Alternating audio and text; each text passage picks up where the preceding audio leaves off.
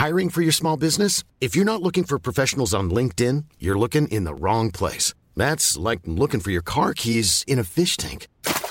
LinkedIn helps you hire professionals you can't find anywhere else, even those who aren't actively searching for a new job but might be open to the perfect role. In a given month, over 70% of LinkedIn users don't even visit other leading job sites. So start looking in the right place. With LinkedIn, you can hire professionals like a professional. Post your free job on linkedin.com/people today. Welcome back to the Lanterne Rouge Cycling Podcast, here for the recap of Stage 11, Double Mont Ventoux Day. Everyone's been waiting for, here with Benji, as usual. The show is supported by our show partner, Le Col. We thought a break would win. It was a high-quality break that would go up the road, but we also had some good GC action on this final climb. We'll also talk route design as well at the end. 200 Ks long. Got two Category 4 climbs either side of the intermediate sprint point. So is Matthews and Colbrelli going to get in the break, try and take those 20 points? They didn't for some reason. They didn't have a great day, I don't think. And then they had the Col de la Lougère, 9.5 K, 6.5%, then Double Ventoux. The first ascent is not as hard, 22 Ks at 5%, longer, shallower gradient, false flat section in the middle.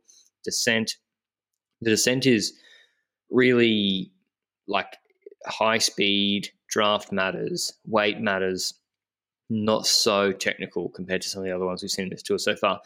12K, 14K valley, and then they do it again. They turn around and they go the other side, the Gap Ventoux. This is the steepest side, 15.8 Ks at 8.7%, maybe the one you're more familiar with, then a descent to the finish in Malocène. So we had a break, Benji. We had a fight for it, like a hard fight again. How do you, this break formation might be missing all the names I mentioned yesterday. How do you think the parcours design for the first 80 Ks affects the composition of these breaks, even though it's a mountain stage? Well, initially you've got a situation where it's flat before the climbs even start, and on that section is rouleurs that get an opportunity to go away. Ballerini tried, for example. That's a rider that you won't see climbing the Ventoux at the best, but he is very strong on the flattest section at the start, and that's what happens there. And that's why Higuita, for example, can't attack on the flat section before the climb start. They have to kind of wait until the road goes uphill, because then they can start going for it. And it took a while for the road to go uphill. We did see a few attacks already beforehand, and I think a four-man group was kind of getting away before the first climb started. That's Dan Martin, Alaphilippe, Perez, and Pierre Rolland. In that four-man group, well, they had the advantage that UAE was sitting at the front of the bunch and the road was relatively narrow, so they just decided to take the entire road up and make sure that it's very hard for people to move up in the peloton to try and go for the attack. And that's what happened until the gap was around 50 seconds. And then attacks started to follow. We had a second group forming after that. Vega, Starke, Langen. We had Bernard, Mollema, Pollitt, Meurice, Baragli, Durbridge, and Pacher. So Sbaragli as a teammate for Xandro Meurice, most likely. Bernard as a teammate for Mollema, most likely. But Vega, Starke, Langen is a rider from UAE. So I think what they try to do UAE there is, knowing that he's not the best climber in the team, try and set him in the breakaway, just in case something explodes on the first Ventoux. You got Starke Langen at the front, that he can still be of help when we hit mountains where he wouldn't still be there if the race opened up there. So I think it's a satellite rider to try and help them out if something goes wrong along the way. And I still think it's a good move. You would say perhaps don't send your riders in the breakaway if you are the leader in the race, but I think this one rider won't really be moving the needle. But that's the one attack. And then the climb started happening, and that's where we saw some stuff happening. We saw a move from Elisond, Perichon, Cosnefroy, Van Avermaet, and Van Aert from the peloton. And just at that second, I was like, this is the moment. Van Aert's going to win Ventoux stage. It has to happen. So I decided to go to my local bookmaker and, on the internet. And I looked at it, and the odds were 151 for Wout van Aert. People still don't realize he can already bridging up. I don't get it. And I was like, easy, okay. So I decided to go in, and that group eventually came closer, but we saw action at the front as well. Alaphilippe and then Martin started going for KOM points. Quintana was part of one very early on in the stage, but was not in this break anymore. But to the point of Dan Martin and Alaphilippe, they were very attacking at the start of the stage. Like, it's a bit too much, it feels like. Well, I think we've seen so far on this Tour de France that the people going for KOM points early, and they're going for like a point, 5 points on these earlier climbs, 10 points maybe for a Cat 1. Got double points on top of Mont Ventoux the second time. That's 40 points. And the people going for those early, they spend a lot, like we saw with Woods, Quintana, Poles early. And then the people who are riding more conservatively, Turns, O'Connor, and the other riders in the break today, Mollema and Trek and Wout van Aert, they seem, they ride conservatively and then fresher for when the action really happens for the stage win later in the stage. And this is with like 100 Ks plus to go. Alaphilippe's attacking, takes the intermediate sprint with a huge effort. I didn't really understand that because like Colbrelli and Matthews weren't there, so it wasn't really necessary to attack like that. Martin was following him, and the minute it happened, I said to you, I think, Benji, I was like, this reminds me of Alaphilippe when he was just trolling in breaks last year, when he was in the break with Col de la Loze, maybe with Carapaz and a Movistar rider, and he was like, attack, get caught, not work with them, and then just get dropped. And they're like, what are you doing? And he kept doing it and come back. And he was kind of doing a similar thing, I thought, today, and it would eventually cost him in the end. But yeah, the break, nothing too much happened on the first ascent of Ventoux, Benji, except Ineos started taking it up really early. Even on the flatter sections before the first climbs with Thomas, were you surprised that they weren't just pacing the climbs, Benji? They were also like trying to control the race. So the only explanation for that is stage win, right? Yeah, on one end, yes, but we also need to remind ourselves that earlier in the stage, Geraint Thomas was already dropping on the initial parts when the break was starting to form on the first hill. So it feels like if they had to use Thomas today and Rowe, it had to be in the valley or the lesser gradients before the steeper sections of the first Ventoux. That's the only place they can use them, and I think that's why they decided to put them at the front, because otherwise they're useless the entire rest of the stage, and this way they can at least put some pressure on podium candidates, perhaps, that might have a harder time with two ascensions of the Ventoux.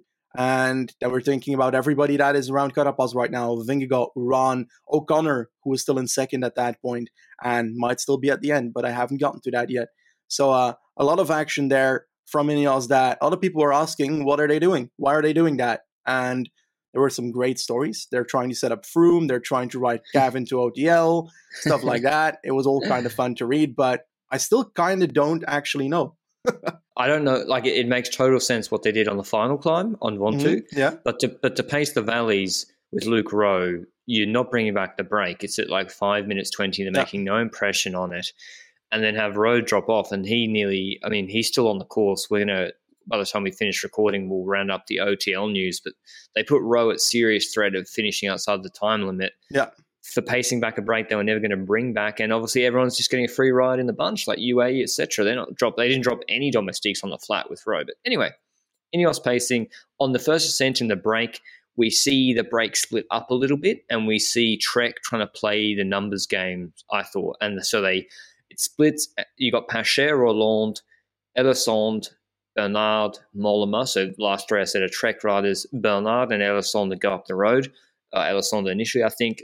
They're bridged to by Alaphilippe, Wout van Aert, Durbridge, maybe a couple of other riders. And then Mollema's behind, and he's basically making Quentin Pacher and Roland pacing back.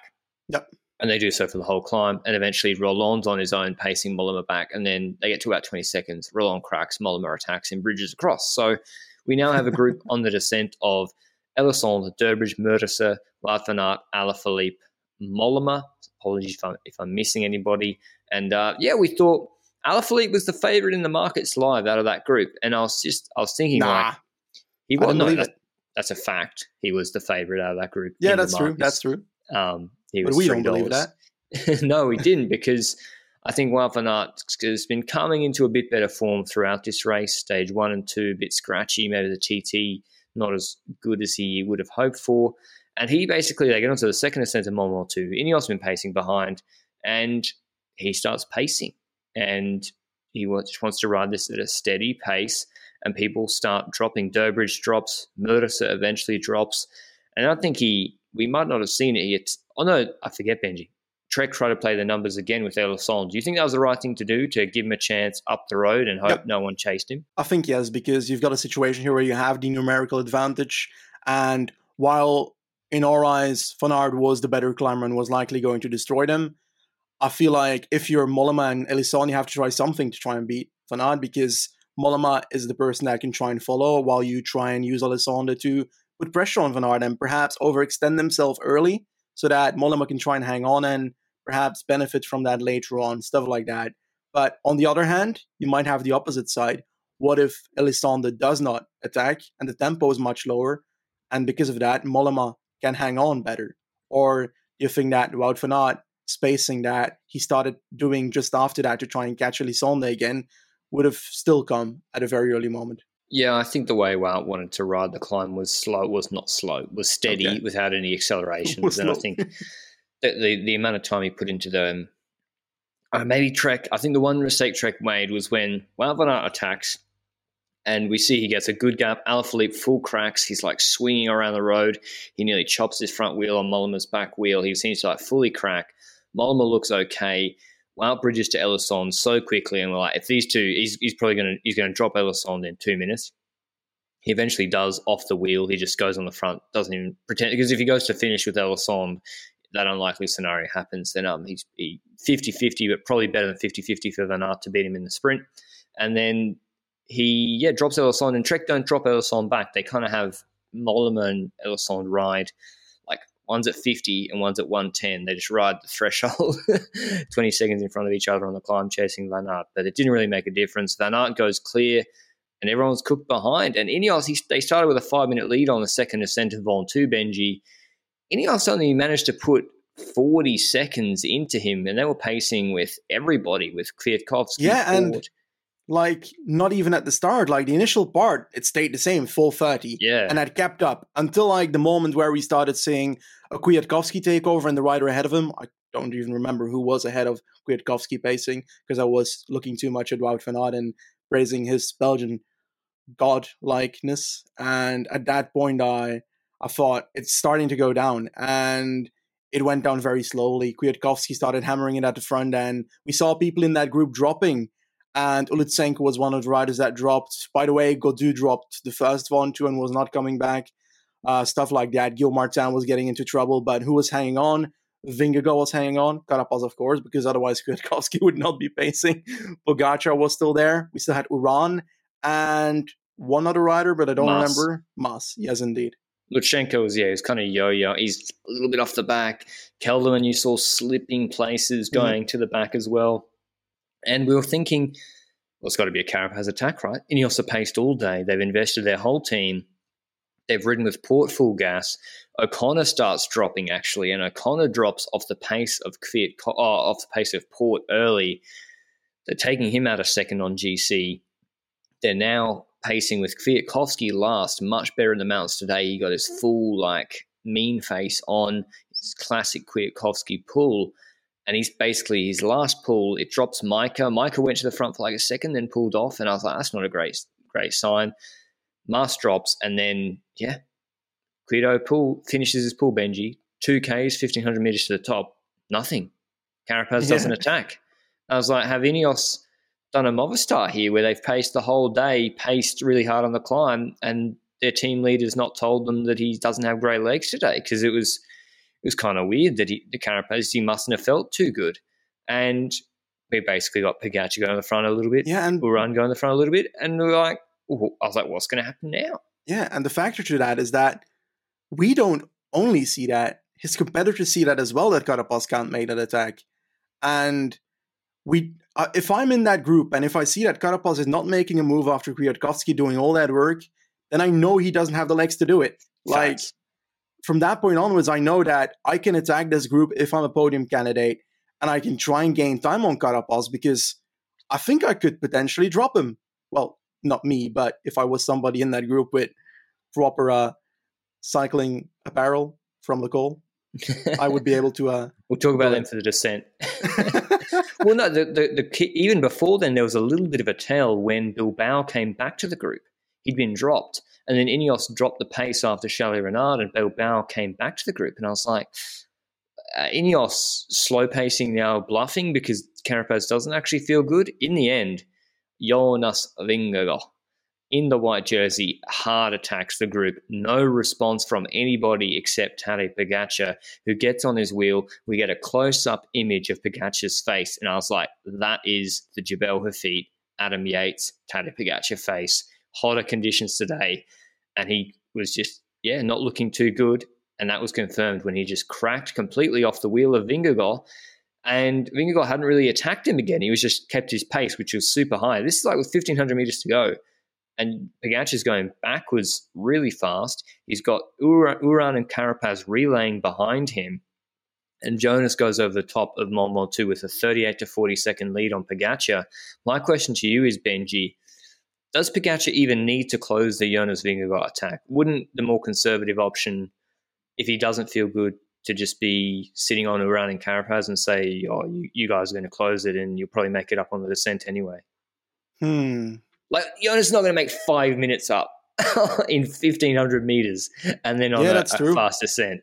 That's true. That's a very good point. And that's one of the factors. I think that indeed Pogacar didn't have to do it because he's far ahead. But on the other hand, I think Pogacar just is greedy when it comes to this kind of stuff. He tried to follow Vingegaard when he was on his limit. So he overextended himself as well over there. So in the descent, he probably wanted to keep it going and prove to the others then, okay, I'm still the boss here. It's not that I can't chase him down. I'll try and show you that I can chase him down. Something like that. But all in all, it would have been clever indeed if he sat in the wheel and said, Uran, Carapaz, you can do it. But yeah, I think it's two pretty much rest days in the next 2 days, if I recall correctly, when it comes to the profile. So does it really matter? Like it reminded me of Bernal following Yates on, was it Alpe d'Huez? Yeah. Stage Yates attacked him, or what the stage he won. And it's like you didn't really need to. You got Martinez there, and then for the rest of the tour, he let Martinez close the gaps for him. But yeah, Jonas goes to the top, 40-second lead. Wout van Aert's gone over the top with a big lead ahead of him. Got the Trek riders somewhere about 20 seconds ahead of Jonas Vingegaard. And Wout van Aert's clearly, the minute he crested Ventoux, stage win was like 100% guaranteed if he didn't crash on the descent. And he's heavier than all these guys. No one's catching him on this fast descent. And he's a good descenter technically. And a question that literally no one is asking, Benji, except maybe Denmark. Should Jumbo-Visma had made Wout van Aert wait up for Jonas Vingegaard? I asked the question on Twitter. You said it as a joke. No. The second time I didn't. Because you got to keep the situation in your head here. You've got Wout van Aert riding at the front, 1 minute and 10 ahead of Mollema and Elisonde. There's 10 seconds at a certain point. 10 seconds only between that two-man group and Vingegaard. And behind Vingegaard, there's still 30 seconds at that point. Yeah, 35. If Van Aert waits there, drops to the Vingegaard, he's got 14 kilometers to close 10 seconds on Mollema and Elisonde with Vingegaard in his wheel, and then he can outsprint them in the end for ultimate god status. Like, it's very risky, and I know that a team leader will not say to Van Aert there, yeah, you gotta wait on the next group, because that's gonna have mental like effects on the rider that is called back and so forth in that stage. But if it was Soler, I would have done it just for jokes. if you make Wout van Aert sit up and he doesn't win the stage because something weird happens, Belgium will go crazy. And if I was Wout van Aert, you'd probably leave. You'd be so mad. The solution, Benji, is clear. Jonas Vingegaard needs to get the kit supplier Le Col, who support this podcast, have been the show partner for nearly a year, or almost over a year now. If he gets the McLaren Project Aero collaboration with Le Col, Benji, Jonas, he's probably going to go past Elisonde. It's performance tested cycling. He's going to win the stage. So listen, Jonas, I know, maybe just talk to Le Col about getting it in your colors, but you can, if you still want, Jonas, you didn't get any bonus money today. You can use the LR TDF20 discount code because getting on the podium is going to be a battle with no one on Jumbo-Visma helping you to get 20% off Le Col kit. Also, our listeners can get that 20% off with LR TDF20 to pick up some Le Col kit during the Tour de France. Benji, I felt so sorry for Jonas. I just touched on it there. He is getting, maybe not through anyone's fault, and I agree, dropping Wout van Aert back is some sort of PCM. That's like PCM level stuff that you might do, but Jonas is getting no help at all. No one paced on the climb when he felt good for him. Koos is, I don't know what's wrong with him, but is today not supposed to suit him? Like a high mountain stage with a sense of Ventoux, isn't this supposed to be what he's good at? He's got no one pacing him. He's on this descent where he's 58 kilos and he's now having it closed by Carapaz, Uran, and Pogačar, who are now behind him chasing. And you just see the seconds ticking down, 2 seconds off his time to them, 4 seconds, 5 seconds. Eventually, he's only 18 seconds ahead, and we've got like 7Ks left. I'm like, he's going to be caught. Is that what could Jumbo-Visma have really done differently, or is this just an inevitable problem of stage design, Benji, where the best climber on the day is going to be disadvantaged a lot solo compared to a group chasing behind? Well, it kind of depends. If you're a very good descender here, you're going to stay ahead. Like, you're not going to lose time. Van Aert didn't lose time towards... Yeah, but he's heavy. I mean, he's 75 kilos. That's true. But good point. Like, I think that Jumbo can't really do things here in that situation because you can't have people ahead at that point to draw back unless it's the first rider in the race.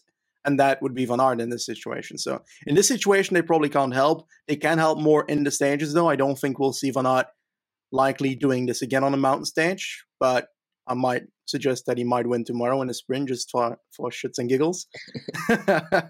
But I think that they should have support for him. They had Kaz and Teunissen sitting around him in the peloton, protecting him in the peloton, getting bottles towards him. That's the basic support. Like, I don't know if they're capable of doing more at the moment with the riders they have. They've fallen every single stage, which is not like, I'm not throwing shade at them. I'm just saying, like, they've had very bad luck and some bike handling issues throughout the entire Tour de France so far.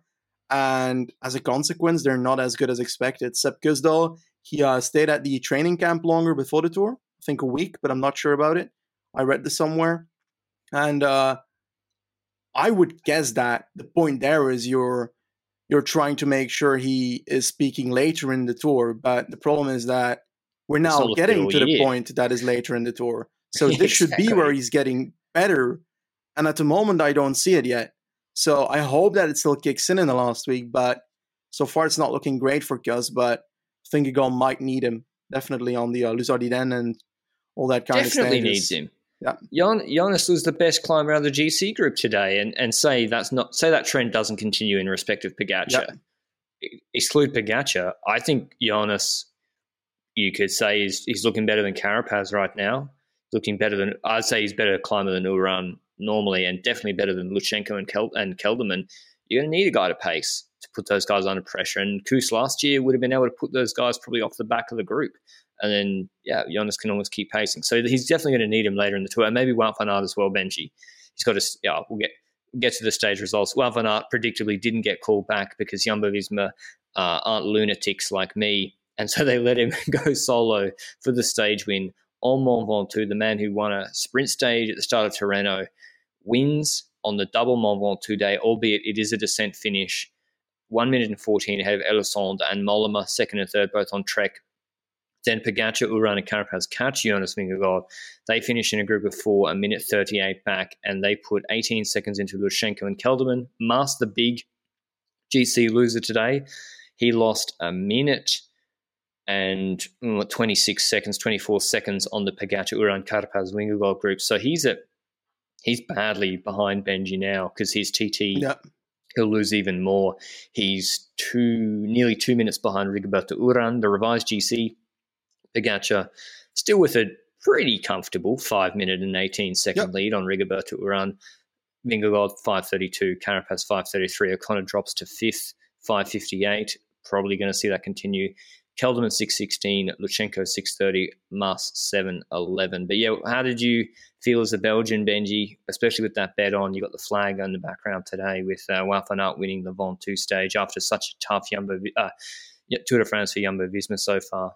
Well, I think the most notable thing that I see from it is that you've got the Ventoux, which is a climb with the gradient similar towards Tokyo, Mikuni Pass, the last climb in that race. And this shows that he can definitely take on that climb because it's a much shorter climb as well than the Ventoux. So I think this is very promising towards the Olympics and the road race there. And that's pretty cool. And next to that, obviously, I'm happy that Wout van Aert won a race. But I also want to throw it on a different side here. You think that Pogačar is going to be happy that, unlike Roglic last year, he decided to take the time early and take 3 minutes early to prevent days like today having an influence? Exactly. And, he made a mistake maybe today that he but it doesn't even matter because you when you feel good. And he said, and he's right. Like when you read the article from his coach, San Milan, and you look at the times they did on Teen Stage 9 and the level that Pogacar is capable of, as well as Roglic, and also what you would expect from Carapaz. The times that they were doing in the Waspakil on Teen was not outrageous. So the investment from him to just take another 30 seconds without, he looked pretty comfortable. If you can do it, why not? Why not? And yeah, he did. And now he's got a 5-minute 18 buffer. Now the TT, how do you predict that really? Getting so much in the TT and on stage 8. But yeah, it is a lesson. The counter argument, Benji, is, he invested so much that he was losing time or he's in trouble today. But when you lose time from the front and you have that buffer, there's always going to be someone that will pull you. And that's what we saw today. He basically has Carapaz and Uran closing a huge, the gap for him, and he ends up losing nothing. So yeah, I'd always rather have time gained than having to make up the time. Exactly. Mas Benji, Movistar, surely at this point you've got to say, Enric, love you, but you're on your own. The other guys have got to get some freedom to get something out of this race because the team's classification as well is not looking good for them. Yeah, their main goal is not looking good. You're right. And I think Lopez should go in breakaways in mountain stages. He can gain stuff there. But I also think that you shouldn't give up on Mas. He still needs to support to try and get that top 5. Just not the whole team. Lutsenko can definitely still have a moment where he drops. Mas is usually growing towards the end of a Grand Tour, so that should help him. Yep. I think that in O'Connor, if he continues climbing like today, he's likely going to drop out of top 5 as well. Yep. And that is a ride you can pass as well. Then you're close towards top 5, and you only need one rider to collapse then to try and get into top 5 and prevent collapsing yourself, which is also a big if, looking at how Mas went today. But all in all, I think that you shouldn't give up on him completely. But just like a Martin, for example, or Bilbao, those riders have opportunities for their companions to go in breakaways. Exactly. And they're still in F. 9th and 10th. Yep, you're right. Even, and Jumbo can't Visma. say it about Astana. Jumbo Visma, they let a guy that, if Wout pulled today, maybe Jonas does gain time, but they were like, you can't invest everything on maybe a podium, maybe a top 5. Exactly. You need to also have other goals at the Tour de France because you could be left with nothing. Yeah, but not too much. You got to try and balance it perfectly between the two. So, for example, if Van Aert and Kuss and Teunis were in the break today, that's too much of the good. You have to have a good balance between the two, a good support for Vingegaard and a good opportunity in stages, and that's working out here, I think. So that's pretty cool. I think that one thing we do need to mention is that Cavendish came on in time, came home. Yep, looking good. And about that, he actually did something pretty cool on the climb when they passed the unfortunate spot where Tom Simpson passed away on the Mont Ventoux. He took off his helmet mid-race and saluted the place where it happened. Let's hope the UCI don't DQ him for it. But I don't think so. That would be so harsh.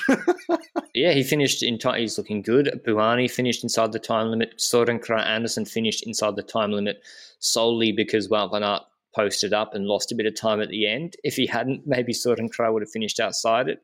But it looks like Luke Rowe is outside the time limit. So the big losers of the day are obviously Ineos.